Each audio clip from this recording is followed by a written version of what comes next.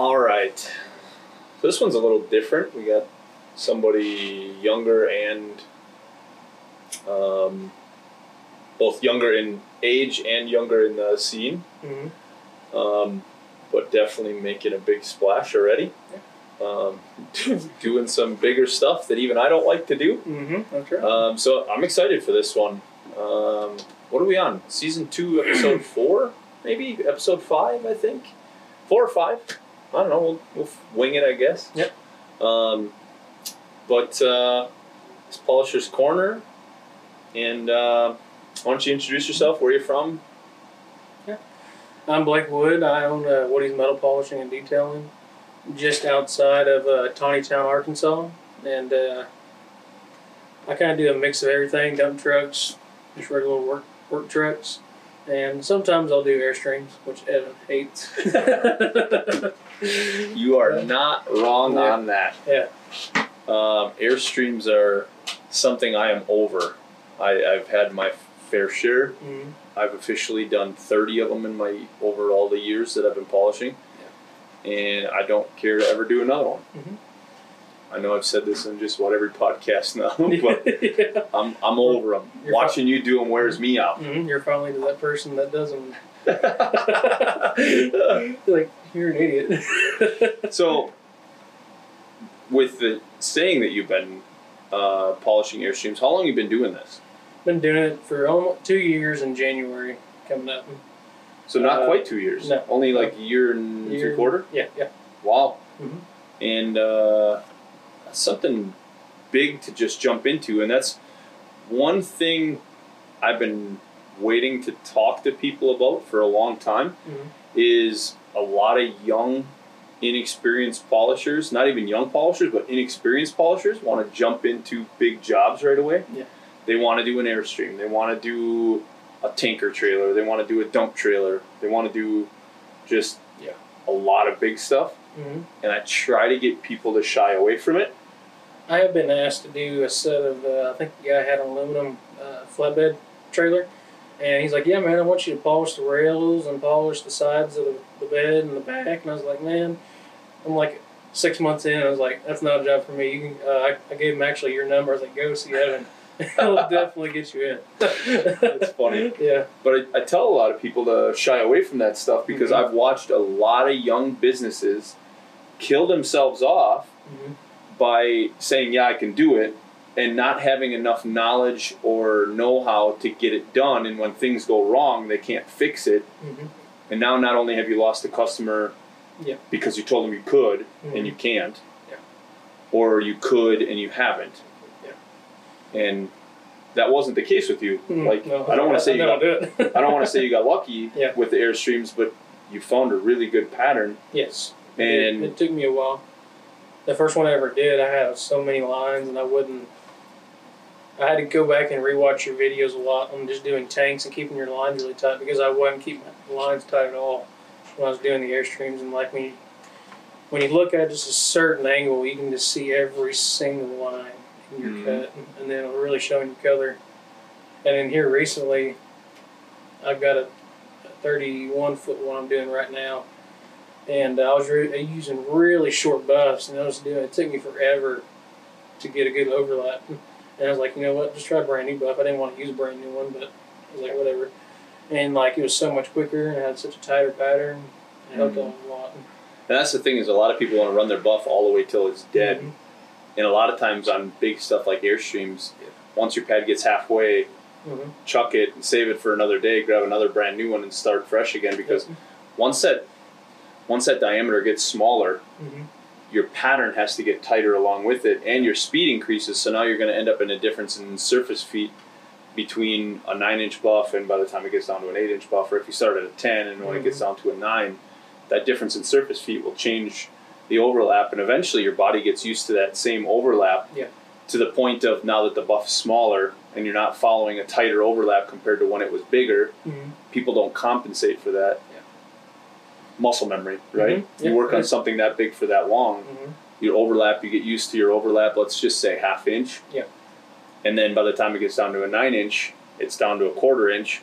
By the time it gets down to an 8-inch, you're down to an 1/8 of an inch. it's like that's super tight overlap, and people don't compensate, especially when you've been doing half-inch overlap for 6 hours. Yes, Jesus, yeah. Oh man, yeah. I wish somebody would come out with like a plexiglass that you can tint, because once you do a roof of an Airstreams, I always start top to bottom. I noticed that. Yeah, just so my cord doesn't slap. Yeah, it makes sense. Yeah, yeah. Especially my final polish. I had one of my buddies that he works with me. He's doing the final polish with Cyclo, and bam, that cord just hits the side. He's already done it. Just leave a streak in there, and I had to go back and recut it or recolor it, and it went away. And I was like, I understand why now. The guy that I polished the Airstreams for says start top to bottom. Yeah, you don't get that. Yeah. So yeah. But tinted lenses, I bet you could. I know this sounds stupid, but those taillight tint. Yeah. You could probably spray one real light just to get some coating on it. Yeah. And I'm sure there's a tinted respirator lens somewhere. There might be. I've asked a couple of the guys around me that tint, and they're like, well, you can, but it's really not going to work that well. It's going to come off. Just because it doesn't stick well to plexiglass, I guess. Yeah, but those shields, you can pull the plastic off the outside and tint the inside. I didn't think about that, taking it all the way apart. I just thought, it's already put together like that. Have you ever seen one that's completely pulled apart? I've never taken one. The lens cover is actually super smooth on the inside. They could easily tint the inside, and you could just slap it back together. Yeah. And the tint would kind of be crimped in there. I bet it would work just fine tinting the inside. Yeah. Or at least get like a brow. But just to help a little bit, because gosh, I wear a big sombrero now, and I do everything just because the sun just beats on you all day. My neck's. You can keep that Arkansas heat. Yeah, it's awful. I barely like the heat that we get up here, and it's not much. The first night when I got here, I was already breathing better up here, just because I don't know, it's a lot cleaner up here. It feels like it's a lot more humid up here too. The humidity keeps a lot of the nasty stuff out of the air. So did you have somebody to mentor under? Not really. Like somebody teach you? There's one guy that polishes around me. I still haven't been to this day, but he started kind of slowing down, getting out of it, and he starts doing. He does like body work now, and so he kind of got tired of the polishing. His body work took off, and now he's always busy. And everybody that I polish for right now is like, yeah, we used to use Frankie, but he kind of does more body work now. So, So how did you? Like for me, it just blows my mind that you're doing Airstreams a year and a half in, and you didn't have somebody just teach you. No, because the guy that I do the Airstream store, he does Nuvite and a rotary on a wool pad. Really? I was like, that just looks awful. Because I've seen some Airstreams that come in from other people that have polished them, and you can see all the rotary marks. See, but all right, this is my story. I don't think it looks horrible to the right person, because a lot of people, that's the only route they know, right? Yeah. It looks horrible to us, yeah, because it's not the way we would do it. Right. It's great for finishing, but it's not great for getting the result we want. Yeah. Right. So to us, it looks horrible. But to most people with an Airstream, it looks awesome because that's what they know. Yeah. And that's what I try to explain to people is different industries have different set standards, right? So the swirls and stuff that they get from the Nuvite with a wool pad, a lot of those guys are just okay with that. Yeah. For us, we're like, oh my God, sit and cringe. Yeah. Like and it seems like the industry for polishing Airstreams is more using Nuvite and a rotary than it is using the buff. Yeah. Yeah. Because it's so thin, everybody's scared of wrecking it. Yeah. It's not the case most of the time. Yeah. But this isn't even your full-time gig. No, I'm a firefighter full-time, and just wanted to start polishing for some reason. I don't know. Why? I don't know. Why? I missed the hard. I did construction for 4 years, and I was a welder and a plumber, and we'd work our butts off all day, and then I went to the fire department, and you work hard when we get calls or get fires or anything like that. You're working hard, your adrenaline's rushing. But then, you get back to the station, you cool down, you kind of sit on the couch and watch some TV and do some training or something like that. And you relax inside, and, you're there for 24 hours. And it's like I kind of miss the hard work aspect of just busting my butt all day. I don't know why. So you get your fill of hard work by polishing. Yeah, I do. Full-time firefighter. Yeah. And does this for fun, just to get his fill of hard work. Yes. Well, there's no shortage of hard work in polishing. No, there's not. It's some days it can be tough for sure. Yeah. Well, that's pretty wild. I personally know this story because we've gotten to know you a little better. Yeah. But it still just blows my mind. I always ask everybody, like, why would you get into polishing? Like, I love it, so I can't change it now and go back. But yeah, I always wonder, like, what was the appeal to everybody? Like, that's the one question I need to start asking everybody. Like, what was the appeal for you that you were like, this is something I want to try and pursue? Yeah, I guess to kind of change it off a little bit, how I got started was, so at the fire department we have two 6,000-gallon milk truck tankers, and they're all stainless. And I messaged you, I was like, hey, if I use this polish or whatever, is this going to help, or what? And you gave me some tips and everything. And so we had some really old polish that probably been sitting there like 5 years on the shelf.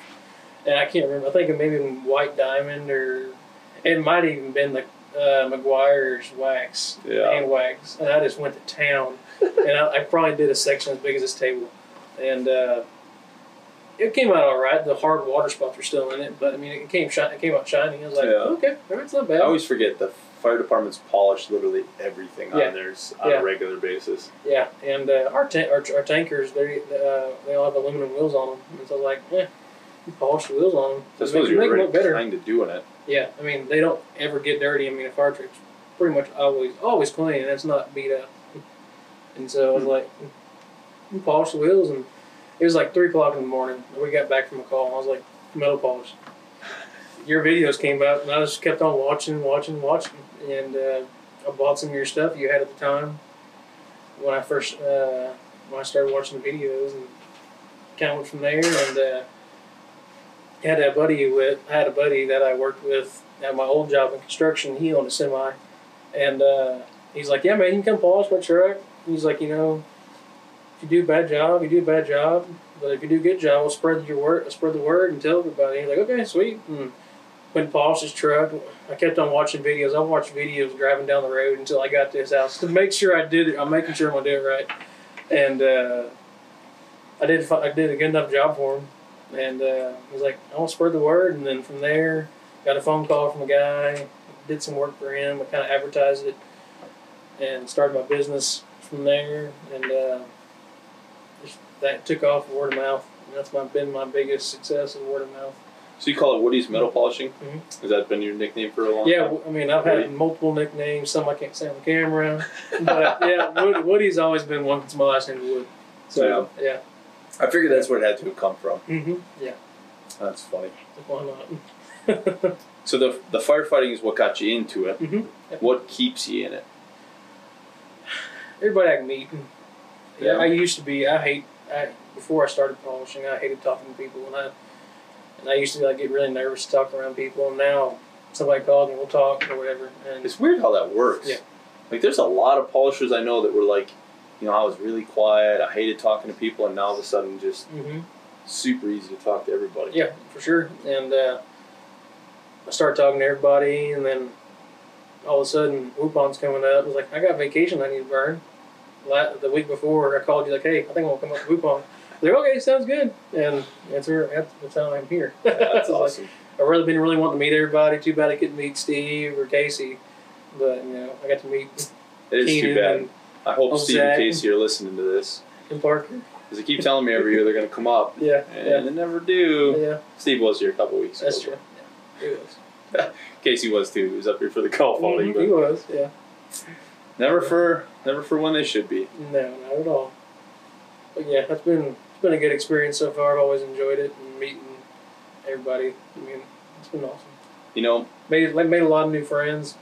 Seems like I have more older friends now that are truckers and stuff because there's just one guy Polish where we'll talk for hours on end about stuff. He'll tell me about his truck and his history with his dad and where they went and everything and his stories about his dad would do stuff. We'll say one good thing that came out of the Polisher Wars is that everybody started kind of talking to each other. Whether it was good or bad, everybody started talking to each other. More people started becoming more visible. Yeah. So, even though there were some rough years for some of us, it did allow more people a channel and an avenue to start talking to each other. Yeah, sure. Well, catch me if it's getting close. Because I'm always nervous and I can't see it on this little screen. Because it doesn't run a timer. Kids are getting old. I know. All right, so Have you been in Arkansas your whole life? Yeah, pretty much. I was born in Tennessee. My parents, they lived there their whole life. They're like, we don't want you growing up in Tennessee because it's like, it's getting rough. Really? Really bad. Yeah. So you grew up in Tennessee? Yeah, for like 2 years. And then we moved to where I live at now in that area, around Town, Arkansas. And really good school systems and everything. And so that's where they wanted me to go. And so. And you're married? Yep, married. Yep, been together 7 years now. Yeah. This one's the one that's going to get you in trouble. Yeah. We'll be married 2 years in October. So, yeah. Any kids? Nope, no kids. No, we're trying to get my wife into. It's kind of hard to explain to people, but pretty much med school. So. Well. Yeah. Good for you Yeah. guys. So we'll find out at the end of this year whether or not she gets into school or not. So. Yeah. So that kind of puts a damper on the. Yeah, pretty much. Yeah, we're like. You'd be financially stable. It's you got just time. Wait until you get done with school. Then we'll go. You got time. Yeah. You got time. You guys are young. Yeah. So you're a year and 3/4 in. Mm-hmm. Is there anything you would go back and change right now, or do you think you'd keep trucking along? You know, I probably my prices, because I got burned on a few things. Probably my prices and I don't know. Probably market better. Yeah. Yeah, I'm still to this day really bad at scheduling people. Like, it's so hard because people will call me and I forget, and I'm very forgetful. So, I mean, it's bad. One good piece of advice I can tell you is buy yourself a schedule. Like one of them planners you can get them right at Walmart for like $3 in the beginning of the year. Yeah. They're like paper size, decent planner. Yeah. And just the roughest part is right now you're still learning your speed and your time, how long stuff takes, right? Yeah. So it's like try to plan it out as best as you can, but at the same time plan stuff. Yeah. Yeah, but now, this past 2 weeks now, I got Google Sheets on my phone, so every time somebody calls me, I go in there and put their information in just so I don't forget. Yeah. So and I, honestly, as crazy as this is, I just had this talk with Cameron today about telling people no. Like, instead of blowing somebody off or keep stringing them along, it's better to just tell them, I'm sorry, I can't get to it till X date. Yes. I can't get to it till October. Yes, you're going to lose some customers because they don't want to wait till October. Right now it's mid-August. Yeah. So, like, we're booking into middle of September, and I get people all the time that, like, I got a show end of August. It's like, I can't squeeze you in. I'd like to. Yeah. My regulars, my guys that are with me twice a year, every year, I'll work some late nights and squeeze them in every time. Yep. But when it's guys that don't come to me that often or go to other places to get touched up and don't come here as frequent, I'm sorry, but I'd rather see my wife and kids. Right. And I mean no disrespect to anybody, but I need to see my family too. And they, the same way they do, they go home to see their family. Yeah. I need to see my family once in a while. I'll skip a few times for my good guys that keep food on the table all year round. But the guys that, you know, they're here now just because their polisher didn't show up, and I'm just a see a need, fill a need. Yeah. But then they're going to go back to their regular polisher. Right. I'm not going to skip sleep for somebody that's not going to come back. Yeah. Like I can't compensate my time for that accordingly. Like I can't charge that person triple. Yeah. It's not right to do. Right. But at the same time, that's tough. So it is for sure.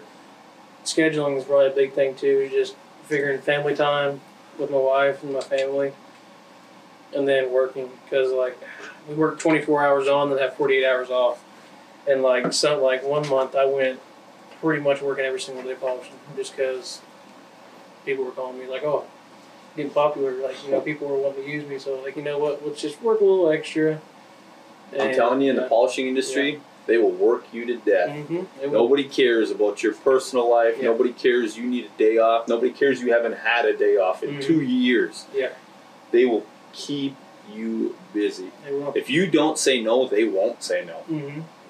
That's one thing I wish I would have told myself a long time ago.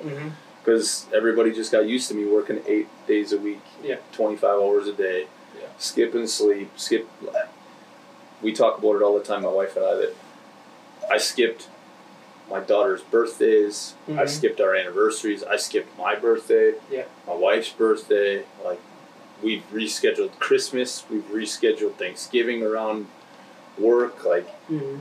Yeah. nobody cares. They are home on their holidays. They don't care if you work on their holidays. No, I don't So want their stuff shiny, and they want it kind of done now sometimes. So. it's I don't want to sound like a pity party or that it's a sad life, but it really is. I mean, polishing, nobody cares. No. Just let you work whenever. So you say no. Mm-hmm. Yeah. I wish I'd have said some no's earlier on in my career because Yeah. I missed out on a lot of birthdays, and I know truckers miss a lot of their kids' birthdays and stuff too. But at the same time, like, I didn't have to miss those birthdays, but I did. Mm-hmm. So as you start having kids, remember, if you don't say no now, people will get accustomed to that. Well, I'm sure with my wife, she'll make sure and remind me. I already know that. She reminds me every other day, hey, when are you going to come be home and hang out? Yeah. It's like, I know, but it's helped pay for everything we do, so, you know, extra money. I can understand that completely. Mm-hmm. So you're in 3/4 in. Mm-hmm. What's been the highlight of your career so far? Mm-hmm.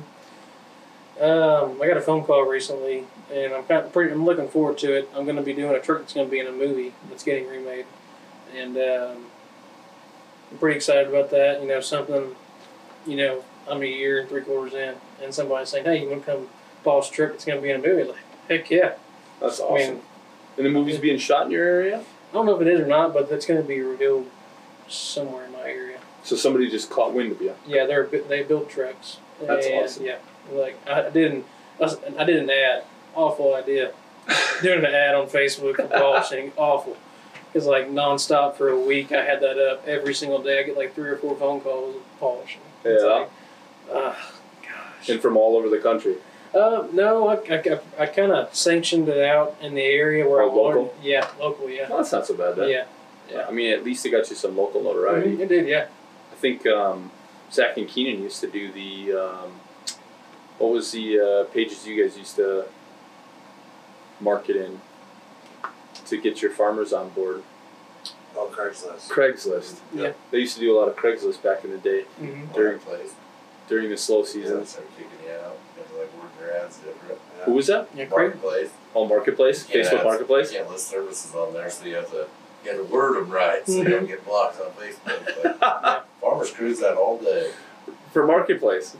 I've never even thought about that. That's actually pretty genius. They're looking at stuff to buy. So you listen to like dries for sale, polished, and they call you and you're like, yeah, man, this is polished. Mm-hmm. Craigslist. That was a big one for me before Marketplace. Yeah. That's one we need to talk about in our group podcast. Yeah. Is some marketing and talk about your guys' marketing strategies because you guys are a lot smarter than you let on.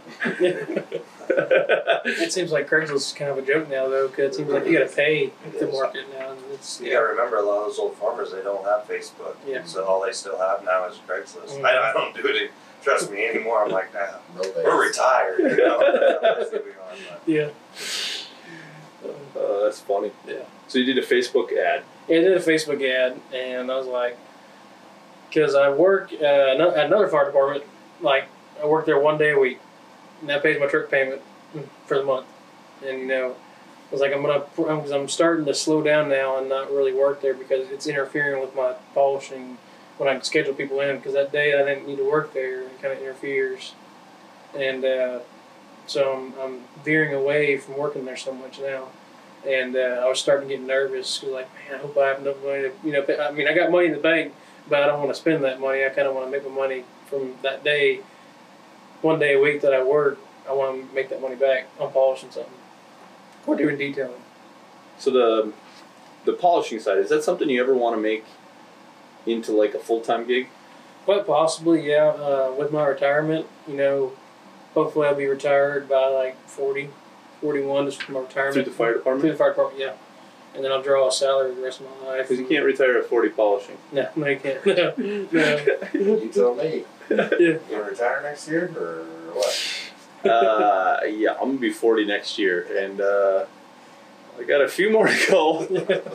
I got probably a solid 11, I think. I definitely should have got in the fire department game, I guess. Yeah. Problem around here is it's all volunteers. I was telling Blake that on the way here. That Yeah, being a volunteer though, it's not really that good though, you know. And at least in our state, if you're a volunteer, it's not great here either. Yeah, I mean your retirement. I mean it's kind of a joke Mhm. because you know we have one guy in our fire department down where I'm at, and he's been on the fire department now I think 45 years. I mean straight volunteer, never been full time, and I think his check is just enough to probably pay the bills or whatever, but that's it. Wow. Yeah, and it blows my mind how that works. But I mean, yeah. I don't know why you would at that point. Mm-hmm. Right. Yeah, he's been working at the grocery store I think 49 years. So he's been at the fire department like 45 years. He's been at the same grocery store like 49 years, 48 years. Yeah. That's wild. I mean, he's a crazy old man, but yeah, he's That's wild. I mean, good for him if he's happy. Yeah, you know, that's like, for you, Randall. If you watch this. I mean, what's the difference? I mean, if you're happy, you're happy. Yeah, yeah, exactly. Some people would work for nothing. Mhm, I they mean, will. good for them. Yeah. You know. Yeah, That's pretty hopefully, by the time I retire, I'd like to have a shop where we do like kind of custom work on trucks or like paint frames on trailers or whatever. Kind of go off, do polishing, but then do like kind of custom work too. That's always kind of been my dream, to have my own shop and do custom work. So you think it'll become more of a full-time thing once you retire? Yeah. Yeah.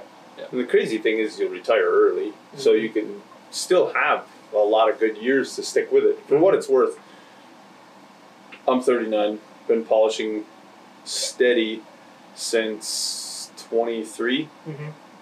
So the last 16 years have been nothing but polishing. I didn't do anything else but polishing. Yeah. And I still feel like the next 11 are going to be rough. Mm-hmm. I think I don't see any reason why you couldn't. Yeah. And if you're not burning yourself out now, by the time you get to 40, you should probably be able to get another Mhm. 10 or 15 of solid business building. And you probably have a really good running start by the time you get there. You're what, 20? 24. 24 right now? 24, yeah. So you got 16 years of building your name Mm-hmm. before you really take a full-time swing at it. Yeah. But you'll have a good head of steam before you get that far. I sure hope I do. Yeah. And Yeah. don't feel like you have to get into a shop. Don't Yeah. rush into that. Yeah. I see a lot of polishers rush into it, and I've seen a lot of polishers bury themselves in the dead of a shop. Mm-hmm. So take your time on that Oh, one. definitely. Yeah, I definitely will. You seem like you got your head on your shoulders. Yeah, I try my best. I try my best. I know it's like I really want to shop that bad, but I really don't, just because, I mean, I don't need it. I know like it's a dream to have one. Like I want it like right now as I'm impatient. Yeah. But I mean, I really don't need it. Really, one thing I really need is a trailer, so I can stop keeping all my crap in the garage. Yeah. Yeah.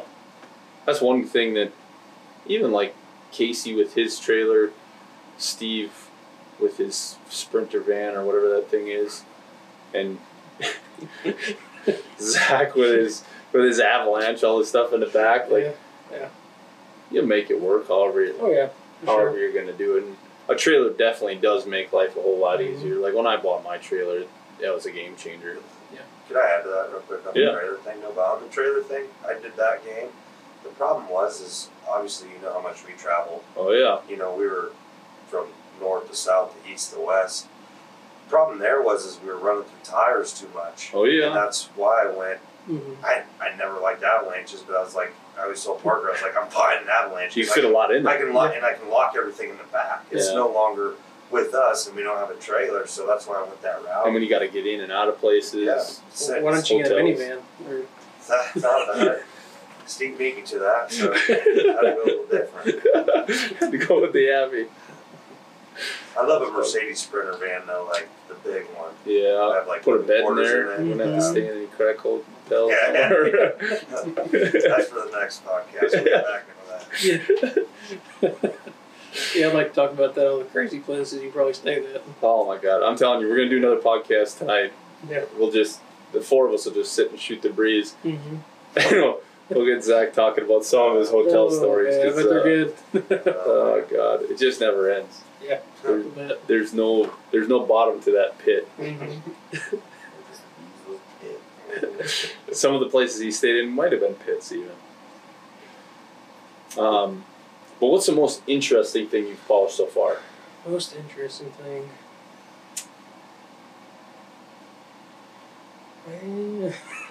Skillet. Yeah, I can say I think I've done 3 or 4 skillets. I don't know how Steve does it. I don't know how many he's done, but they suck. A lot. I've got 2 that are sitting underneath my workbench that I need to get done, but it's like I don't want to do this. They're so nasty from all the black crap that's on them. I mean, just yeah. The one you sent for the golf outing looked nice. Yeah, I mean, it wasn't perfect. I mean, like, I don't know how Steve gets all the sanding marks. The lady that won it was happy as hell. Yeah, I'm glad. She was just tickled pink. Yeah. She thought that was the coolest thing she's ever seen. Well, good. I'm glad. But I'm like, I don't get any bright ideas because I ain't doing one. I'm just not doing it. I'll buy one from Steve before I do one on my own. Yeah. And then my first one I ever did, I put it in my jaw horse, and I guess I put it on too tight, or I just put it in there just right, and I barely touched the pedal, and dink, it cracked right in half. I was like, "Are you kidding me?" I was like, "Oh." And that just really grinded my gears. I was like, "This sucks." I don't even know how much those things cost. What's the price on one of the things? I think like $19, $20. Really? Yeah. Yeah. They're not even expensive? You get into high dollar stuff, then they start getting really expensive. But I mean, you can go to Walmart. You can actually buy, about $20. Like those lodges are $20? Mhm. Yeah, I'll just yeah, like, they're cheap. Yeah. Yeah, What? my hands lodge like $24.99. Yeah, they're cheap. Everybody raves about cooking in cast iron stuff. What's the difference then? If they're just a $20 The pan. seasoning. Yeah. It's not just a pan. That's just the price. It's like the material. They do cook it better. Yeah. You gotta remember I'm deaf. It cooks that much better? Yeah, I think so. It won't heat longer. And it's even heat too. Yeah. They take longer to heat up. Once they heat up, they cook even. Listen, I'm not a professional chef enough to know that that's going to make a difference. That's what I mean. Like, I turn my smoker on and I cook in it. That's it. That's literally all I know. I can't. I don't think I could justify. $5. That's what I mean. It's like I bought my wife like a couple $100 pans. I'm just going to tell her from now on she needs a $20 pan. Apparently, that's That's what our time. Yeah. Huh. All right, fair enough. Yeah. They're cheap. I didn't realize they were that cheap. Yeah, they are. I can understand that. It just broke. Mm-hmm. Yeah, for real. Well, it's cast too. Yeah, it is. So like Just they're cast iron. kind of- I mean, they're kind of fragile. It's cast. It's like cast aluminum. So one day I might cut it up and make like a spatula out of Yeah. it. So be something different. Heat it up, melt it down, and smash it flat. Yeah. Well, it cracked where the handle, like it cracked down the sides where the handle's at. So it'd be perfect. Just cut it out with the grinder. Turn it into a special. Yep. Sorry. Yeah. Special that never gets hot. Mm-hmm. But once it's hot, it never cools down. Probably cook a mean egg on it or something. That's funny. Yeah. Well, what's the most interesting thing you polished? Then? Man, I don't know.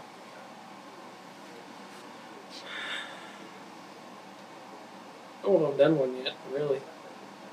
Nothing too Man, I've done crazy. some pretty nice trucks. I've done a truck that I sent you in the email earlier. It's chopped. It's got a 4-inch chop, I believe. It's like a 2005 379, and the Give guy, the guy a shout out. Who we talking about? Hmm? Who we talking about? Give him a shout out. Gary Haythorne, out of Springdale, Arkansas. Guy, top-notch guy. I mean, he keeps his stuff clean. It's always polished. I mean, he'll call me. He's like, "Hey, the truck wash got too much acid on my wheels or whatever. Come fix it, please." So I'll go out there and go fix it for him. That's awesome. Those Yeah. are good customers. Yeah, he's an awesome guy. He's given me a lot of advice and everything. He has some pretty sweet rides. But it's a 379 Peterbilt. It's got a 4-inch chop on the front. And it's a long nose. And it's purple and white. And it's got a stretch frame, I think it's 300 wheelbase. Really? Yeah, or 305. That's a big truck for down by you guys. Mm-hmm. 265 common down there? Yeah. Yeah. Yeah. 'Cause you guys don't need them crazy long down by you either. No. A lot of local loaders. Sometimes, yeah. Yeah. Yeah, we got a lot of factories around where we're at. A lot of factories, yeah. So are they running to like distribution centers? Mm-hmm. Yeah. Like I know Gary, he runs to Missouri, I believe somewhere in Oklahoma, then Texas, and then back to Springdale. Okay. Yeah. Just hauling, I think he's hauling frozen chickens. Huh. Yeah. A lot of chicken factories. Huge. Chicken's huge in Arkansas. Yeah. Yeah. Why are chickens big in Arkansas? I don't know. I could That not was tell my you. mind too. Same when Yeah. I was in Missouri over there. Is it because of the heat? Yeah, I mean, I don't know. They just like, No, it's because of Tyson, because Tyson started there. So Yeah, but why? That's what I don't understand. Like, why did you start children? well, I guess because like you can't raise chickens in the frozen tundra. yeah. I mean, not in chicken factory, probably, but. That's what I mean. Like the factory. Well, like, why did you start children? I don't know. Mr. Tyson probably lived in Arkansas. Well, for me, it's because I like being cold. I hate being hot. Here, like, you just start. That's what I mean. Is maybe the theory is you couldn't do it in a cold area. I'll tell you what, they smell really nice in the summer. Oh yeah. Yeah. Oh, Yeah. Oh god. Listen, our paper mills up here don't smell any better. oh Really. I don't know about that. Our paper mills are yeah. nasty. They're bad. You drive through Kaukauna and it's like it'll gag you. Chicken Yeah. factories, bleh. I don't know. I've been Yeah, around we got. Breakbush and it was sucked in the summer, but it Those really like wasn't live that chicken, bad. wasn't it? Yeah, they're bringing in Yeah, the but they don't like chickens. live there, like Oh, Tyson. no. Ugh. Chicken farms. They're nasty. We had a chicken house fire one time, and the whole entire thing was full of chickens. I mean, that thing. It was like I can't even remember how long. I think it was like 800 feet. Not 800 feet, but I'm trying to think. I mean, this thing was huge. I mean, stupid huge. 800 feet's big. It might be 800 feet long. I mean, I'm trying to think. It might be 800 feet long. That's a huge or bigger. But, I mean, only like half of it was on fire. And then I guess all of a sudden the fans had kicked on the other side and there was no chickens. And it just sucked in air and poof, the whole entire thing was fully involved. And you just you hear the chickens burning. I mean, Oh. yeah. Flavor chicken burger. Yes. Yeah. I can see it. Oh, man. Let's eat. Chicken nuggets. We'll barbecue around it. You show them barbecue sauce? Like, I don't even know. on legs, I guess. Yeah. And me and my assistant chief, we parked our rigs pretty close to the door where the unburned side was, and we're on the other side of the chicken house. And our fire chief says, "Hey, you need to move your vehicles now because the whole entire side is involved." And so we're running back to our trucks, and I get to my truck and I couldn't even touch it. It was so hot, and I was like, "Whoa!" And this at that time, my truck was brand new, like brand new. Ooh. I was like, "Oh crap!" Peel paint? No, it didn't. But Really? I'm sure the paint's cured now. Yeah. Jesus. And then I got stuck in the mud in the field. I was like, I just left it there. Ooh. Yeah. See, up here, we get a lot of real nasty fires, seems like in the winters, Mm-hmm. and then everything freezes, and it's just a giant ice skating rink. And I always feel bad for the firefighters when stuff happens up here when it's 10, 20 below. 'Cause it's like, what are you going to do? Your You have a line to choice. freeze or whatever. And so, That's just nasty. yeah, when I was doing, we had a shutdown one time when I was doing construction at a chicken plant. It was a kill plant. Oh, that was my first time ever doing like legit chicken plant work. And we go in there, we have to cut a T in on this 4-inch stainless line in the kill room. And you just walk in there, there's like 2 inches of water in there, just grease. Like you can see the film and everything. And I guess in the next room over there was where they had like defeather them. And like Yeah. there's like probably a brick wall like as wide as this building is. And there's just feathers. Oh. And it stinks so bad. And when they say the stink will stay on your clothes after you wash it, it did. Really? Yeah. It was just, ugh, So disgusting. your fire suit was just terrible. Well, no, I did this when I did construction. Oh, really? Yeah. In construction work, and yeah. No. Take that home with you every day. Yeah. I mean, Polishing don't seem that bad, I guess. No. Get a loofah and get some little Bad Bath and Beyond and done. Just done. You're good. Yeah.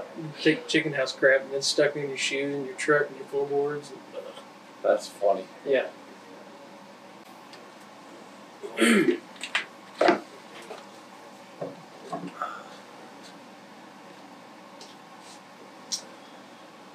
All right. So this has started to become one of my favorite parts.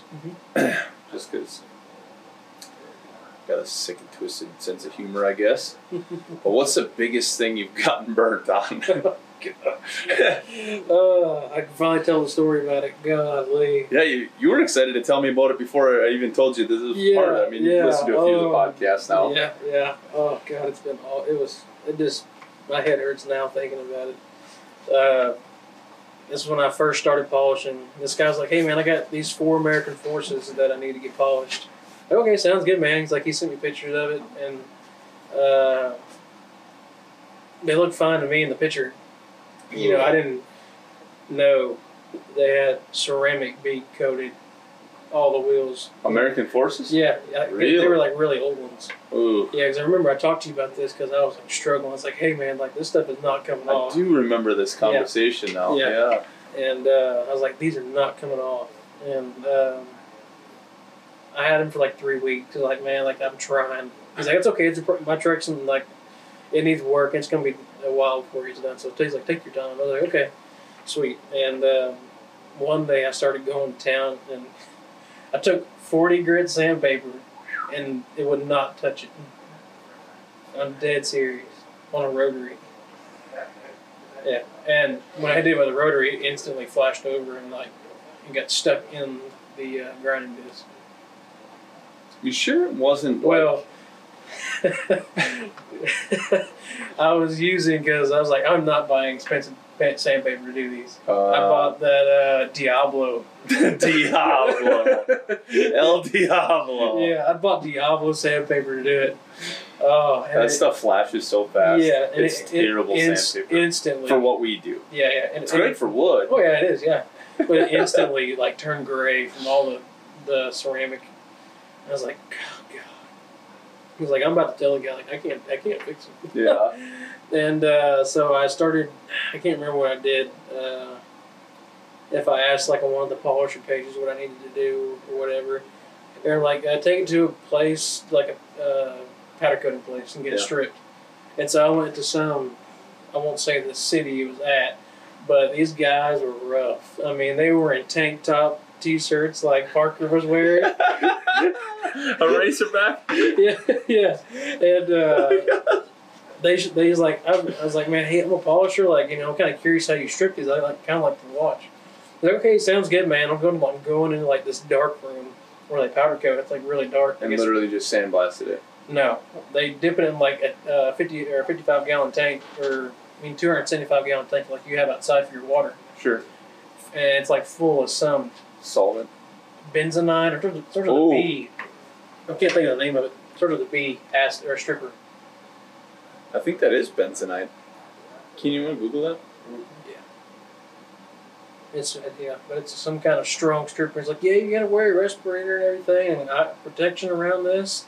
And he opened the lid right there in front of my face, and I get the whiff, and I can just feel my hair burning instantly. I was like, oh my God. And all these guys are like, they're like in T-shirts like Parker walking around. Like, yeah, man, they're scratching their skin where they've gotten burned and everything from the stuff getting on their skin. Yikes. Like, okay, I see how you do it. I'm out. Call me when you're done. Call me when it's done. Yeah. I was like, oh. And did it fix the problem? Oh, yeah, it fixed the problem. It stripped it right off. Because, Bean coat, sorry. Yep, that's it. It's a high concentration of methylene chloride. Methylene chloride. Yeah. That'll strip it. Yeah. Yeah, that's what it was. It doesn't eat plastic, but it'll eat everything else. Mm-hmm. Well, I think it's safe in aluminum, too, for what it's worth. Right? Methylene chloride? I have no idea. I'm pretty sure it eat just about any coating, but it's safe on... It has to be safe on aluminum with powder coat. They strip forged wheels all the time with it. That's what I mean. So it has to be safe. I think it's safe for aluminum and... Maybe not stainless, though. Maybe it would eat stainless and steel. No thanks. Mm-hmm. Yeah, that's how I did it. And it But worked. it worked. It worked, yeah. Everything was gone. They took it to the car wash and power washed all the stuff off. And did you still end up sanding it after that? Oh, Yeah. Because that one spot I hit with 40 grit, it marked it. Ooh. Yeah, and I'm sorry, but I could not get it out. I could not. I mean, it was one pigtail, and like I just shoved that buffer in there, and it would not come 40 grit is rough. Yeah. Like, sanding all 40 grit just... Yeah. Yeah. Not awesome. Yeah, and as soon as it's really bad to say this, but as soon as I delivered them, I deleted the numbers, like, done. Don't ever call me to come fix these wheels again. Because, like, this is... So the guy calls you again, you're like, who is this? And the guy's like, are you kidding me? Yeah. I'm sorry. You must be that guy. Yeah. I don't want to talk to you. Like, take them somewhere else. There's a guy 3 hours away that'll polish. So what did you quote it? If you don't want to tell me, it's fine. Ooh, I mean, you're just gonna break $180, all four of them. For the four? Yeah, it cost me $100 to get them stripped. So 45 pieces is what you quoted them. Yeah. And you were definitely too nice to tell the customer. That was. We all are. Yeah. We all are. Yeah. So you quoted them 180. Mm-hmm. So 45 a piece. Yeah. And it cost you $100 just to strip them. Yeah, but he paid for it. Oh, the customer did. He paid for it. He's like, hey man, I gotta get these stripped. It's gonna cost an extra $100. He paid that. Okay. But the amount of sandpaper it costed me, because I bought a lot of sandpaper, Yeah. trying to figure out how to get this ceramic coat off. And, yeah, I probably spent $80 in sandpaper. Inexperience is one of the hardest learning lessons as Mhm. you're going along. Yeah. It's just brutal sometimes. Mm-hmm. Like, that's probably the toughest part of metal polishing is when you first start off. That learning curve brutal Mm-hmm. because a lot of people don't want to tell you those tricks. And honestly, that's one I didn't know. Yeah. I mean, you learned one hard for all of us. Yes, I did. So what do you think? What do you think realistically? Now that you've been polishing for a while, realistically, what do you think you had in it? Like if you were to have to charge somebody for it now with the knowledge you have, somebody brought you another set, what would you charge for? I would say at least $300, $350 for all 4 of them, and they pay for the stripping. Really? I don't know. I've kind of got a technique figured out how I can. I mean, I can do a set of 24s in an hour on a trip, like 24-inch American Force wheels. Yeah. Just doing the face and then the barrel, and the lip. And what do you charge for that? They usually charge like $200. Really? Yeah. Wow. Yeah. Way less than me. There's one guy. He kind of tells me what he charges people, and I was like, man, I feel so bad charging people that much. But you charge what you think you're worth, and he charges way more than what I would. Man. See, me, I look at it like if for some god awful reason I wreck one, like those wheels are $7 to $10 grand. Some of them. Yeah. Like I need to be able to cover at least my deductible somehow. You know, so. Definitely. Sadly, I based mine on my deductible. That's fair. Yeah. I have a $500 deductible. $500 my minimum. You know, like it's understandable. I hate to be that way, but if something goes wrong and they come back after me because it's sanded and it cracked, like I don't want to eat it. Like I want to be able to at least cover my deductible for my insurance. And not be out. And I try to steer clear away from sanding on forged wheels. On forged wheels. Yeah, I just don't like it. Ever since them ceramic beaded wheels, I don't like it. I mean, for us with the machine, it's easy. Yeah. You can bang a sand on them and just run them on the machine and get them back to brand new again. But I don't know. I just don't like it. Sanding on the billet wheels. Yeah. It's just. I don't know. If the wheels are maintained well, you don't need to. I mean, as long as they don't let them get too tore up. Yeah. A lot of times you can just cut them and color them and send it down the road. Yeah. You don't need to sand or do any of that stuff. That's what I pretty much do. I always fix curb rash because everybody I polish forces for their curb rash. Yeah, everybody wants to go through a drive-through and they're just too wide. And everybody hits the drive-through. Yep, that's exactly right. I polished a set of forces for a guy. He just bought this truck, I think, and he had it a week. I polished the wheels, and he texted me, I think, 3 weeks later. He's like, hey, man, went through Taco Bell, curved my wheels. Can you fix them? I was like, yep, bring it on back. Been there, done that. I did a guy's set on a Friday night at a show. Or, no, we did it on a Thursday. And he curbed it that night. I had us polish him again on Friday. And then he curbed him again and asked us if we do him again on Saturday. I'm like, oh, before I leave? He's like, no, I need him done before the show. I'm like, guess. Yeah. There's one guy that I polished a set. I think they were American Racing honeycombs. I polished them, and he was taking his truck, I think maybe to a truck show or something. And a day later, he texts me like, "Hey man, can you fix my wheels?" I sprayed McGuire's wheel cleaner on them. And he's like, and I looked at the ingredients. He showed me the bottle. It said acid. Like, yeah, there's your winner right there. That'll get you every time. Yep. Recut them and color them. Ugh. Yeah. It's the worst. It is. I mean, you can only do so much. You can warn everybody, but at the end of the day, like, they still want to keep it clean. Everybody that it says wheel cleaner. Yeah. Every time I polish a truck, soap and water only. I mean, that's it. Mm-hmm. That's all you need. I always tell everybody no acid. Mm-hmm. They're like, no, I'll get it acided before I come there. I'm like, then don't bring it here. Mm-hmm. Well, everybody likes it that way. No, I do not. Yeah. I'm not everybody. And that's where I'm kind of different from you. Everybody that I polish for, like, all right, let me get the truck clean, and that was getting acid washed. And I don't really want to turn people away, but I mean, that's understandable for you. You've been doing it this long. Well, that's what I mean is there's nothing wrong with it. Yeah. Like I have guys that'll stop in some mornings and they're like, oh, yeah, I got it acided yesterday. I'm like, all right, I know you're new. Mm-hmm. Next time, don't do that. Yeah. You know, like I despise acid. I don't like it. Half the time, it makes my work harder. Mm-hmm. If I need it, I have it. Yeah. I'd rather I did it here than somebody else just cooking it on there and letting it sit and bake. Yeah. Like, I don't need it dried and nasty and just makes my work harder. Yeah. It's, I know you see that every day. oh, too. yeah. Yeah, I did this one log truck. Oh, my God. I mean, I don't even know how to explain. I mean, they were wider than these screens. I mean, you couldn't even see reflection. You stick your finger into it, and it was like just white, like a piece of paper. Mm-hmm. And I was like, I'll be here all day. Uh-huh. And I was. Yep. Ton of sandpaper. Yeah, lots of sandpaper. Lots of sandpaper. And it came out good. It's like, Just a ton of work, though. mm-hmm. It is, yeah. It always does come out good because it's super clean, but it's Mhm. just a ton more work. And it's like, all right, now how do I pass this cost on? Yeah.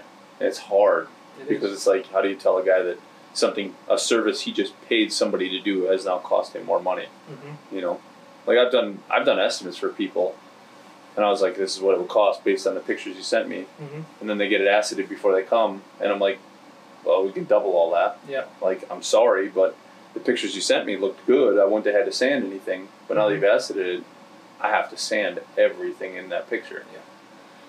That's tough. That's one thing I always do now. Like, hey, I know you might not be phone savvy, but try to at least send me pictures of what I'm going to be working with. 'Cause I kind of want to know how my day's going to go. I don't need perfect pictures. Yeah. You know, send me something better than a flip phone, but Yeah. I don't need anything perfect. Mm-hmm. Send me a close up, and I'm good. Right. Yeah, definitely. It's that's how I learned the hard way on some stuff.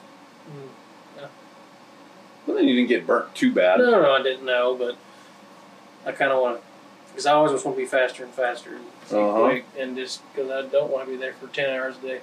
My first truck I ever did, or my second truck I ever did, it needed sanded. Everything needed sanded. I was there for 2 days. Really? Yeah, the second truck. So, working in the shop today, did anything surprise you about speed-wise? I mean, other than the fact that we had 4 people polishing, like your technique on the drives. I started doing that last week after you put that video out. I think on YouTube, maybe I think it was. Yeah. Yeah. I tried that out and it worked really good. cut your time down? Yeah. Really? Guy, Gary, he's selling a truck.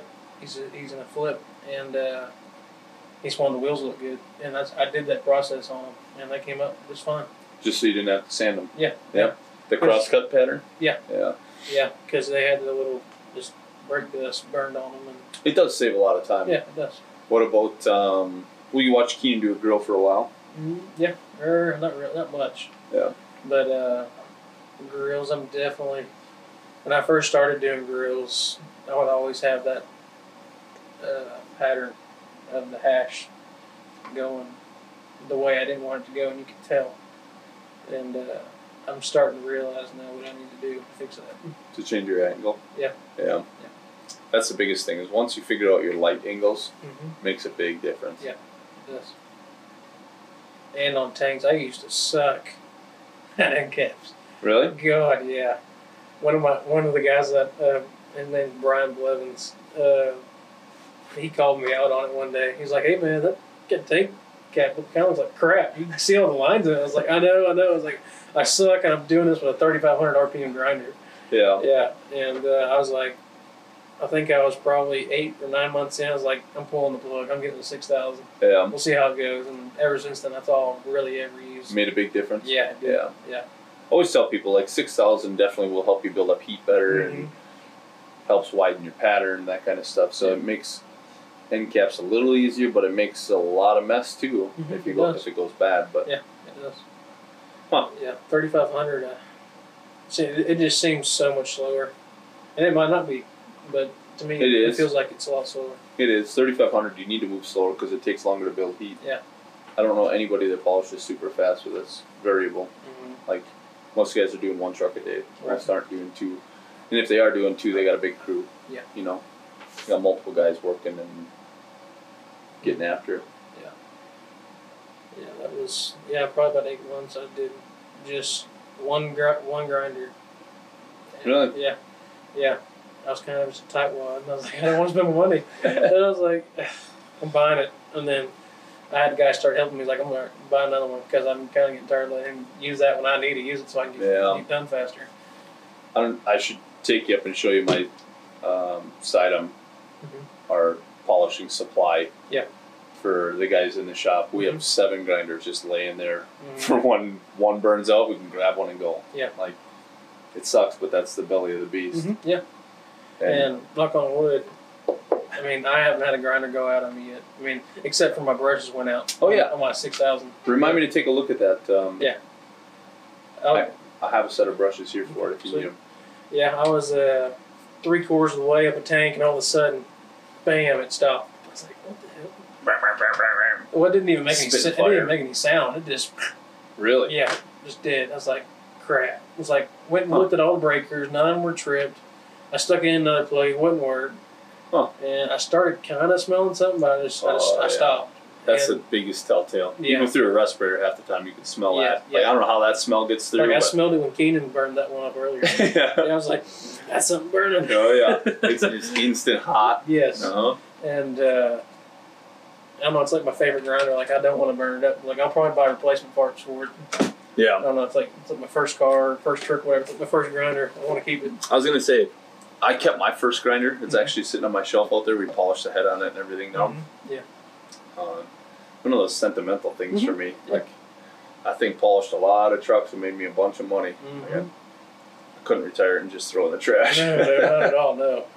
It's like I got that DeWalt, and I chunked that thing everywhere. Uh-huh. That DeWalt just, I mean, we talked about this on Snapchat a while ago. Like, for some reason, it would make a grinding noise every time I pulled the trigger. And it was because I locked it too fast in the gears, and it just awful sound. Chunk of something laying Yeah, there. something's gone. I haven't pulled the head apart since then. I don't want to. I'm sure something's missing. Chunk of metal laying in there somewhere. Yeah. Keenan came by me yesterday and he's like, "So the grinder's spitting stuff at me and it's clunking pretty hard." I said, "Yeah, I can hear it from up here." He's like, "What is that? Like, should I keep using it? Should I not?" I'm like, "It's some little piece of fiberglass resin that they use to hold the windings together. When they get too hot, and it's been hot this week, Yeah. when it gets too hot, that fiberglass resin pops off the winding Mm-hmm. and it slings around in there and it comes shooting out at 100 mile an hour at lava heat." Yeah. They're little nasty bastards. And rouge bars, man, when you get them things that small, I've launched them sometimes. Like I launched one into a side of an Airstream once. I was like, "Oh crap!" And like it kind of Yeah. flattened out into it. We stopped letting them get that small. Yeah. Keenan and those guys, when he was working with Zach, they used to shoot them at each other. And I'm sure that crap hurts. It's like getting hit with a bullet. Yeah. But yeah, we don't let them get that far now. We melt them down in the winters and make new bars out of them. Yeah. So it's like, why run them down that small when you don't need to? Mm-hmm. So. And I've been actually saving mine up. I mean, it's going to take me a while to get in a big enough pile to make a bar, but I'm saving all mine up. You'd all be my surprised. Brown and greens. You'd be surprised how much it adds up over the year or years. Yeah.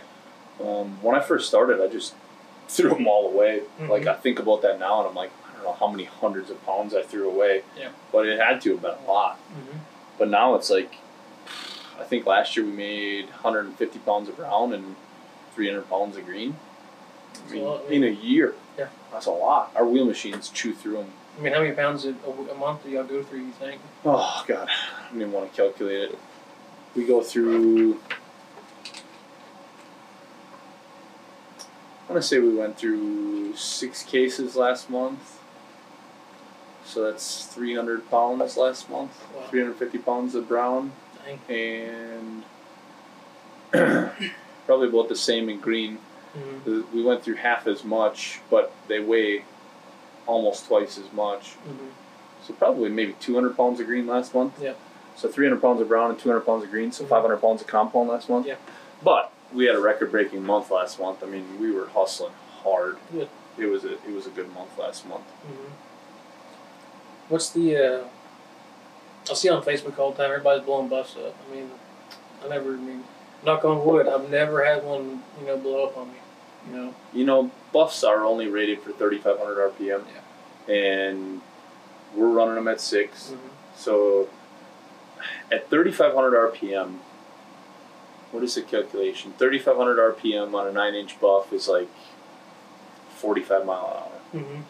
It's not that much. Yeah. And at 6,000 RPM, it's like 85 or 90 mile an hour. Mm-hmm. It's fast. Yeah. It's blazing fast. Yeah. As soon as you start putting it under torque, those metal clinch rings, they're just shark's teeth. Mm-hmm. It just bite into the fabric to hold it in place. Yeah. At 6,000 RPM plus the torque, a lot of polishers push way too much pressure on, and some let it free spin. Like they'll just hold the grinder there and put their rouge on and then let it dry for a second before they start using it. Free spinning is the worst. Mm-hmm. It's like dry shooting a bow. Yeah. Like it's bad for the bow. And like going in, like letting it dry. Like I never realized on polishing, there's so much more that goes into it, like the fine stuff about the bars and the dries and the wets, and I'm realizing that now. That's a big thing. Yeah. Oh yeah. And as you get deeper into it, it'll ruin your days sometimes. Yeah. And it's like, God, all right, well, I got to go grab the bar I don't like because it's what I need to do to get through the day. Yeah. But blowing out buffs has never been uncommon. 8-inch buffs hardly ever blow out. I don't think I've ever seen an 8-inch buff blow out. Yeah. 10-inch buffs, very common for blowing out because you got a 10-inch buff on a 3-inch ring. Yeah. The amount of torque and pressure that is on those chunks of fabric that are spinning at 6,000 RPM is just astronomical. Yeah. How they hold together is a bigger mystery than how they blow apart. They should almost all blow apart. Yeah. 10-inch buffs on a 6,000 RPM grinder should not hold together by simple laws of physics. It was part of the reason why we started making 9-inch buffs. Not only did it save on the buffers, but it saved on blowouts. Yeah. Did you run 10-inch a lot back in the day? I never ran 10-inch. Yeah. I always ran 8-inch. 8-inch was all I ran for the first 15 years of my career. It wasn't until the last 4, maybe 5, that the company we were working with, we helped them develop the 9-inch, and we switched everything over to 9-inch. But I used 8-inch buffs up until then. I didn't use... Only time I ever used a 10-inch buff is if we were doing a trailer rail. And that was just because I wanted to use one buff to get all the way around it. Yeah. And I didn't want to have to swap out buffs. Now that I'm getting further in my career, I'd rather use one 9-inch buff to do one side and then save the rest of it for diamond plate down the road and use another brand new 9-inch to do the other side, because then both sides look exactly the same. Yeah. I was noticing that today, kind of with buffs. If you use the same buff all the way around it, That's what I've been usually doing. Gets more wore out, that by the time you get to the other side, it doesn't look the same on the other side as it does on that side, because it's not the same buff. Yeah. So I just swap them out. But yeah, 8-inch is what I started my whole career on, was 8-inch, and 10-inch just kind of wasn't my gig. Yeah. But yeah, it's pretty close to your hands too. I mean, you hold on to a stick of dynamite. Yeah. I mean, I've posted videos and pictures of people's stuff blowing up. Yeah. And So I had that one right there. That's a bad deal. Yeah, that one. Oh God, I hate honeycombs. I mean, we've all had enough. Yeah. We've all had a burn at some point in time. Yeah. But I mean, I've seen guys lose fingers. I've seen guys hack their arms up. I know one guy that a buff cut loose, ran up his arm, and it got to his neck, and he flinched like this, and it just sat and ground into his neck like that. He's missing a big chunk right here, between his ear all the way down into his shoulder. And when it came up, it cut his tendon, and his tendon for his upper, bicep, curled up right up to his shoulder, and they had to go in and reconstruct it all. And now his arm is always like this. It doesn't extend out straight. Probably trigger lock. Yeah. Literally, back then they didn't have safety flanges other than the black flanges, and the black flanges don't work unless you use an arbor extension. None of us wanted to use an arbor extension, so we just ran them. Back in the day, a lot of the polishers just didn't run safety flanges at all, and nobody welded anything. I started welding them when I got into it because my dad was a welder, and he didn't want to see me not welding or not running them with welded centers, so he just welded them all for me. Yeah. So who kind of started the safety flange kind of deal? I mean, what made everybody kind of get into that? There was a few companies making custom ones before we did. I kind of fine-tuned the process a little bit, but there's a few companies making them. What's that company up in Canada? Infinish or something like that. They made a pretty unique one. I wasn't a huge fan of theirs, and getting Canadian stuff down here wasn't easy. Yeah. And my uncle's a full-blown engineer, so I just took a buff to my uncle and I said, "Here, this is what I have. Yeah. This is the best option I have. Can you make me something different?" He goes, "Yeah, I can make you a threaded plate for the top, and then you don't have to put a nut on it." Because I used to put a nut on everything. If you check out some of my older YouTube videos, it shows how to mount a buff without using safety flanges. It just shows 2 grinder nuts and a washer. Yeah. That was my solution. Yeah. But after talking to my uncle, he developed the current safety flange that we have. We made some modifications over the years to help make them pull apart easier and that kind of stuff. But I had to make me some steel sets. They were super heavy, but they never flew apart. They never broke. Have you had them break before? I have. I've had some aluminum ones let loose. Sometimes you catch it on a lug nut and snub it out, and it breaks the threads, and now you got a safety flange that don't do nothing. Yeah, I know. On mine, mine's pretty trimmed up from lug nut or from the gasket seal on the axle. So, that's pretty common. Yeah. So what's your best advice for a new polisher? I'd say probably don't give up, because you're gonna suck at first. That's how I kind of see it. That's good. It's kind of like when I started pinstriping. I like pinstriping. I like that old school stuff. No, that one's okay. Yeah. It's like I kind of like pinstriping too, but I never have time anymore to try it. Like Gooch Custom says, and Ronnie Hayden say, "You suck. You're gonna suck." I mean, it takes time to learn an art. I love it. And polishing's, an art. You got to learn how to do it and get a technique down. And if you don't got it, you don't got it. I love Gooch. I kind of see. Gooch and Hayden. They're two of my favorite pinstripers. Flannel Phillip, he's really good as well. Yeah, he looks like he's starting to come up a lot with it. Yep. I have Gooch's fridge. Yeah, we were talking about that earlier. I got a bunch of coffee cups from Gooch. What else did I buy? I got some shirts, and Gooch is one of my favorite pinstripers. His old school lowrider style, between his paint and his pinstripe. Yeah, I just love that stuff. That old nostalgia. He's honestly one of the best in the market. Yeah. Hate him. That Viper he just did. I'm a huge Viper fan, so that was the first thing I'd seen. But that Viper, what he did was really good. In that front end, how symmetrical and how perfect it fits into the stripe. Yeah. The pinstripes on a stripe. That's just like next level stuff for me. Yeah, that is.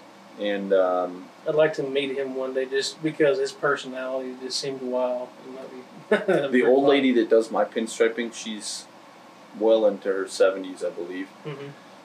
And I keep asking her, like, how long are you going to keep doing it? She goes, till the good Lord don't let me no more. Yeah, you know? And she could literally dip and walk from one end to a car and have a perfectly straight line. I mean, she's just amazing. Yeah. Huffy, truck driver out of Illinois, he's a really good pinstriper, and he taught himself. Like, he's just an amazing creature. He's the one that did that sign above my desk. Yeah. What's Huffy's real name? Mike. I don't remember his last name. Mike. Mike Huff. I think actually it is. Really? Yeah, I'm looking at it now. Huffy works for Spinolis, but I don't remember. Maybe it is Mike Huff. Yeah. Mike Huff? No, that's there we go. It popped from my Facebook. I'm like, wait a minute. Oh, I gotcha. I'm searching. Well, it's Mike something. Everybody calls him Huffy. Yeah, it's Mike Huff. Mike Huff. All right. That's what I thought it was. He's a really great pinstriper too, and self-taught. He kind of does his own thing. I think even Greg Stahl started pinstriping. He's one of the best painters I know, and he literally teaching himself how to Yeah. pinstripe as well. Yeah, it blows my mind how he does like the in depth. It looks so in depth, like on that fruit in the front of it. It looks so in depth, but Yeah. it's all just one thing. It's just taping the lines and painting. Yeah. It's nuts. Just blows my mind. Yeah. I don't know how these guys do it. Mm-hmm. To me, it's an art that I can't do, so I have a lot of appeal for it. Like at my house, I'll have to show you before you head out on Friday or Saturday, whichever day you leave. Mm-hmm. I'll have to show you some of my pinstripe art I have at my house. I've purchased a lot of pieces over the years that just I like art. Yeah. So pinstripe art was just a win-win for me Mm-hmm. because not only do I like art, but I like pinstriping. Yeah. So I've got some pretty cool pieces that were for sale at some charity auctions and stuff like that. And I've gotten to meet a lot of really cool pinstripers over the years. Yeah, it's like I was asking you earlier. Like I'd like to get a few of these or something like that because I like to hang them in my room because I have a little office at the house and it's got all my stuff in it and everything. And yeah, I kind of like to have like a little wall of this stuff. I've got the calendars in there, and then I've got some other stuff, my fire hydrants and stuff. Yeah. The Roland drawings, like he blows my mind too. Oh yeah, he does. The way he draws is just unbelievable. Half these drawings just pop right off the page. I mean, they actually look like they were just pictures taken. Yeah, it's just nuts. blows my mind. It is. But I guess all we got left is I open the floor to you. Mm-hmm. You ask me a question and put me in the hot seat for a minute. I would say, I mean, where do you want to take Time to Shine, and where do you see your business? Like you said, you kind of want to retire in the next 11 years, maybe or so. Where would you like to see it going, and what more would you like to create with Time to Shine? So that's a moving target. Mm-hmm. I feel like every good business has its goals, it has its places it wants to be, but where do I want this thing to be is a moving target. Mm-hmm. Nothing's really ever set in stone for me. Mm-hmm. Like I'm never fully happy with where I'm at and where I want to be. Yeah. As far as Time to Shine, I don't feel like I want to get too much crazier with it. Mm-hmm. For me right now, it's see a need, fill a need kind of thing. Yep. I feel like we have enough products to do what I've been trying to accomplish. Mm-hmm. We have enough products that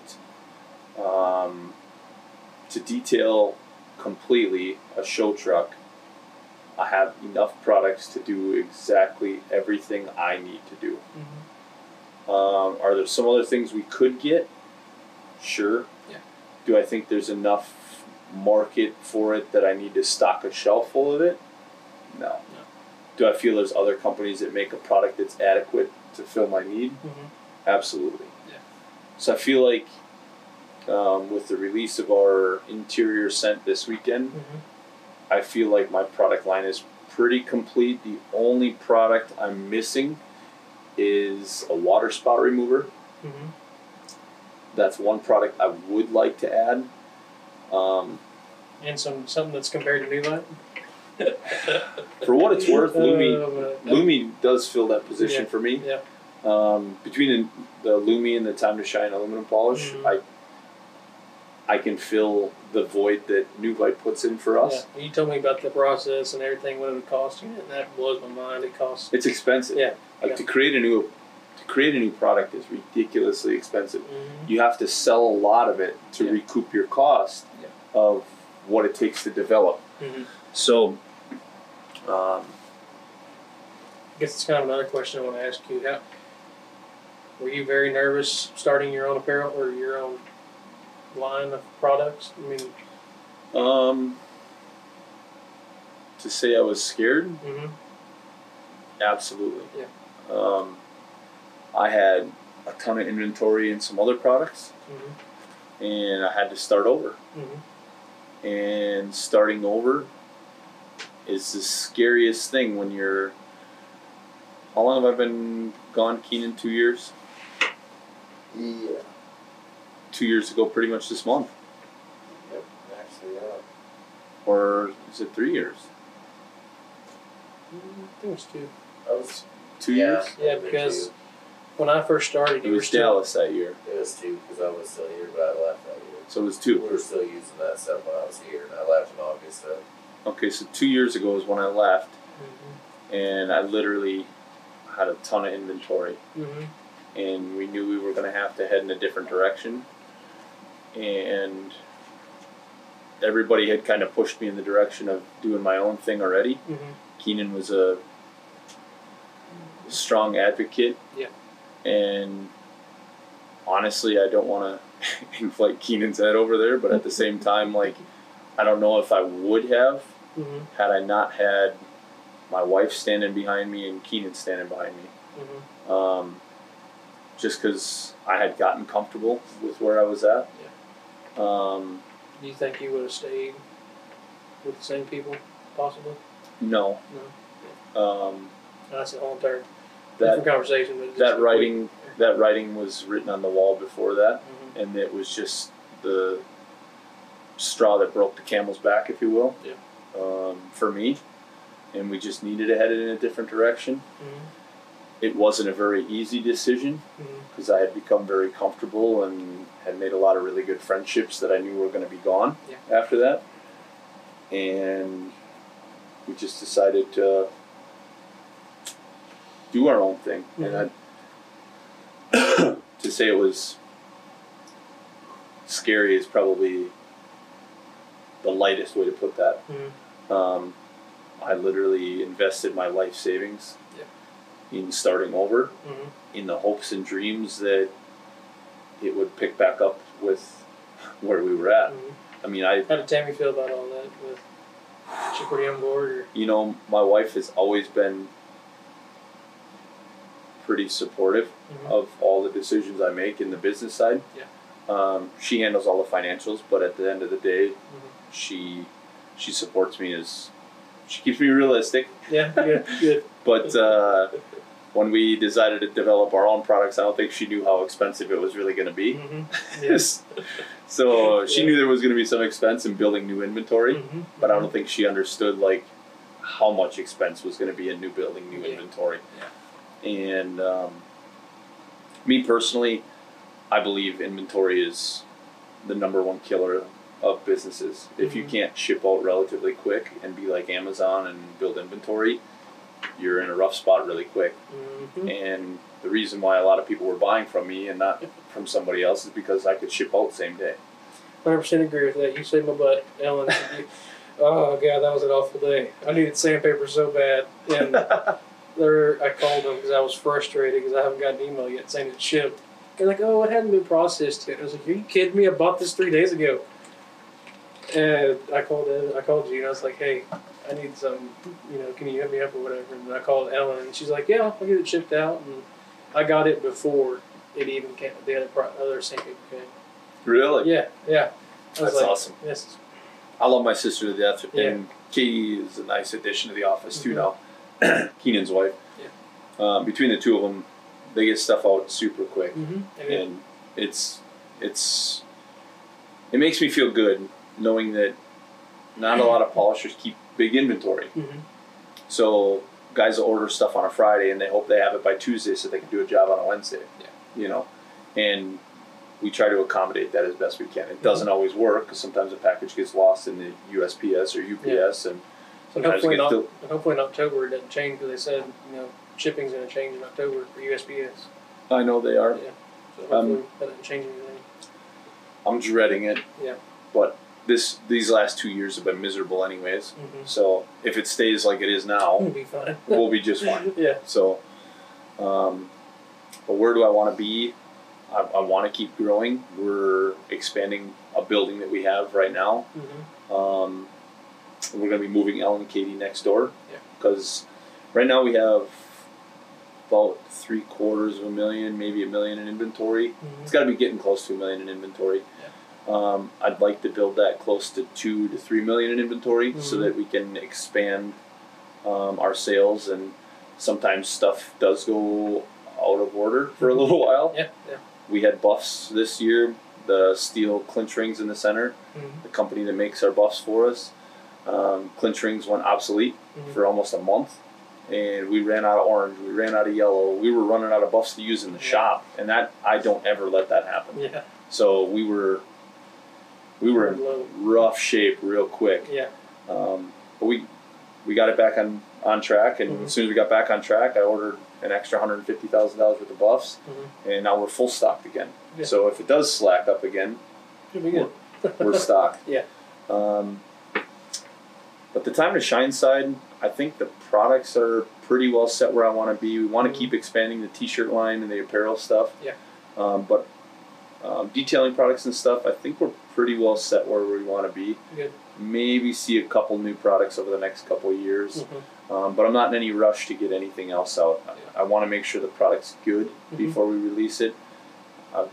I've seen a lot of companies over the years just push a product out for the sake of getting a product out, and it wasn't always great. Yeah.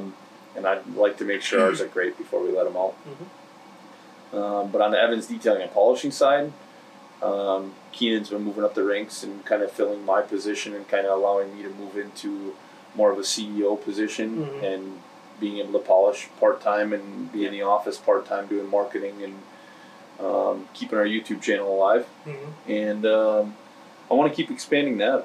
I want to keep growing this side. I want eventually for Keenan to take over my position and take over scheduling and move into the more shop manager role and not to have him running a grinder as much. I want him to be Jack guy. Yeah. The towel boy, jack guy, water boy, whatever you want. Keeping everybody hydrated, I don't care, whatever. But scheduling people and helping do marketing and helping do an outside sales. I'd like him to, he's very good at sales. I'd like to get him into the sales side so he can take some of the slack off of me. I don't ever foresee myself giving it up completely. I truly enjoy the polishing. So I'll continue doing that as long as my body will let me. But I'd like to get my kids involved somehow. Some way. How's your international shipping? Is that working out pretty good? You know, we've got a few distributors international. Australia, New Zealand, one in the Caribbean, 2 in Europe, and I think 3 or 4 in Canada. And it's been working out pretty good. International shipping's a struggle. My sister, she doesn't handle that stuff very often, so she's still trying to get used to dealing with all the proper paperwork and getting it over there, that kind of stuff. So it's a learning curve for us for sure. But yeah, we're getting there. We don't necessarily want a huge distribution channel. I don't need to be in every truck stop. I mean, it'd be okay if we were, but I don't need to be. I'm perfectly fine understanding that we're a high-end niche product. We're not selling, I mean, anybody can use our products, but we're not targeting everybody. Like, we're targeting the show truck market and the regular work truck market. Semis is where I live. I'm targeting that market because it's where I live. I don't need to branch off into UTVs, and if those guys learn that our products do work in that, awesome. I doubt I'm going to be sitting at a UTV show anytime soon promoting product. Our products work very well in the car scene and the lifted truck scene. I'll probably go to some lifted truck shows just because I have a truck. But at the end of the day, I'm not going just for marketing. I don't want to get so huge that we can't contain it either. But we all want to get bigger. I wouldn't mind hiring in a few more guys to help out. But that's where I want to be. I'd like to retire at 50. Retirement for me doesn't mean retirement for most people. Retirement for me is much like yourself. Like, I'll still polish sometimes. I just won't polish as hard as I do. I'll still work in the office. I just won't be in the office as much as I am. Like, I'd like to, as my kids start graduating, I want to be able to go to some of their college functions and Sure. be present for their weddings and not have to be answering phone calls the whole time I'm there. Yeah, you know, and that's my goal. Mm-hmm. 50. 11 more years. Sure. It's good. I'd probably be 55. Try to hold myself accountable at 50. Good. Good. That's the plan. Mm-hmm. I guess my last question: what got you into the Louis Vuitton area? That's what I want to ask. 'Cause my wife's been texting me. He's like, "Are you kidding me? He's got Louis Vuitton seat belts," and I sent her a picture of some stuff you showed me in your truck, and yeah. So for me, it was one of those things that like I grew up with nothing, and Louis Vuitton's one of those really expensive items that like I've always had a taste for really nice things, and I always saw Louis Vuitton stuff was really nice, and I was like, I could never afford any of it. Yeah. Now that I've busted my ass and gotten where I've gotten, like once in a while I splurge for myself, and that's my treat to myself when I meet one of my big goals. That's my treat to myself, is do something nice for myself, because I don't celebrate my wins very often. So once in a while I'll buy myself something nice, and it's like, I don't know, Louis Vuitton was always my go-to. Yeah. Why? I have no idea. Because I mean, Gucci's nice too. Yeah. It's not my taste. Louis Vuitton was more my taste, I guess. I don't know. Yeah. Their white stuff just looked super clean to me, and I'm a big fan of white stuff, so it worked out well for me. But yeah, I guess I don't really have a real rhyme or reason for why Louis Vuitton, but Spoil yourself. yeah. Busting my butt. I want to kind of give myself something. Yep. Nothing wrong with that. So my collection's getting bigger. Every time we stop and my wife sees the actual prices, she's like, "No more. That's it." Oh, God. So I don't know how much longer the collection will keep growing, but Good enough. as much as I can hide, I suppose. Yeah, that's right. Hopefully she doesn't listen to these to the end. Yeah. Hopefully she listens to the first 10 minutes of the podcast and she's like, yeah, never mind. Yeah. I'll listen to the end of this. It's everything secretive at the end. Oh, that's funny. Yeah. Yeah. Cool. Well, I appreciate you taking the time and coming up and hanging out with us for the truck show. Yeah, I appreciate your hospitality and everything coming up here. Friday's going to be a lot of fun. I'm looking forward for you to see I'm definitely. what 300 trucks in one spot looks like. And This will be my legit first truck show. So. really? Yeah. Well, I'm glad you're going to spend it with us. Yeah, me too. I am. That'd be pretty neat. Get the Poppy Truck Show cherry. That's right. At Waupun, Wisconsin. Yeah. Middle of nowhere. In the middle of nowhere, Wisconsin. Nothing but corn. It'll be a good time. Yeah. Corn and beans, soybeans, lots of soybeans. Chicken houses and skyscrapers where I'm at. Yeah. Yeah. That's wild. Yeah. Well, cool. I appreciate you stopping out, and I'm looking forward to editing this. This one's been fun. Yeah. So, Sure. A little bit different lifestyle for sure. Yeah, it is. Firefighter that wants to polish for fun. Yep, I can say I'm the first one on the show for that. It's a true story. Awesome. Thanks again. No problem. Appreciate it. See you on the next one. That's right.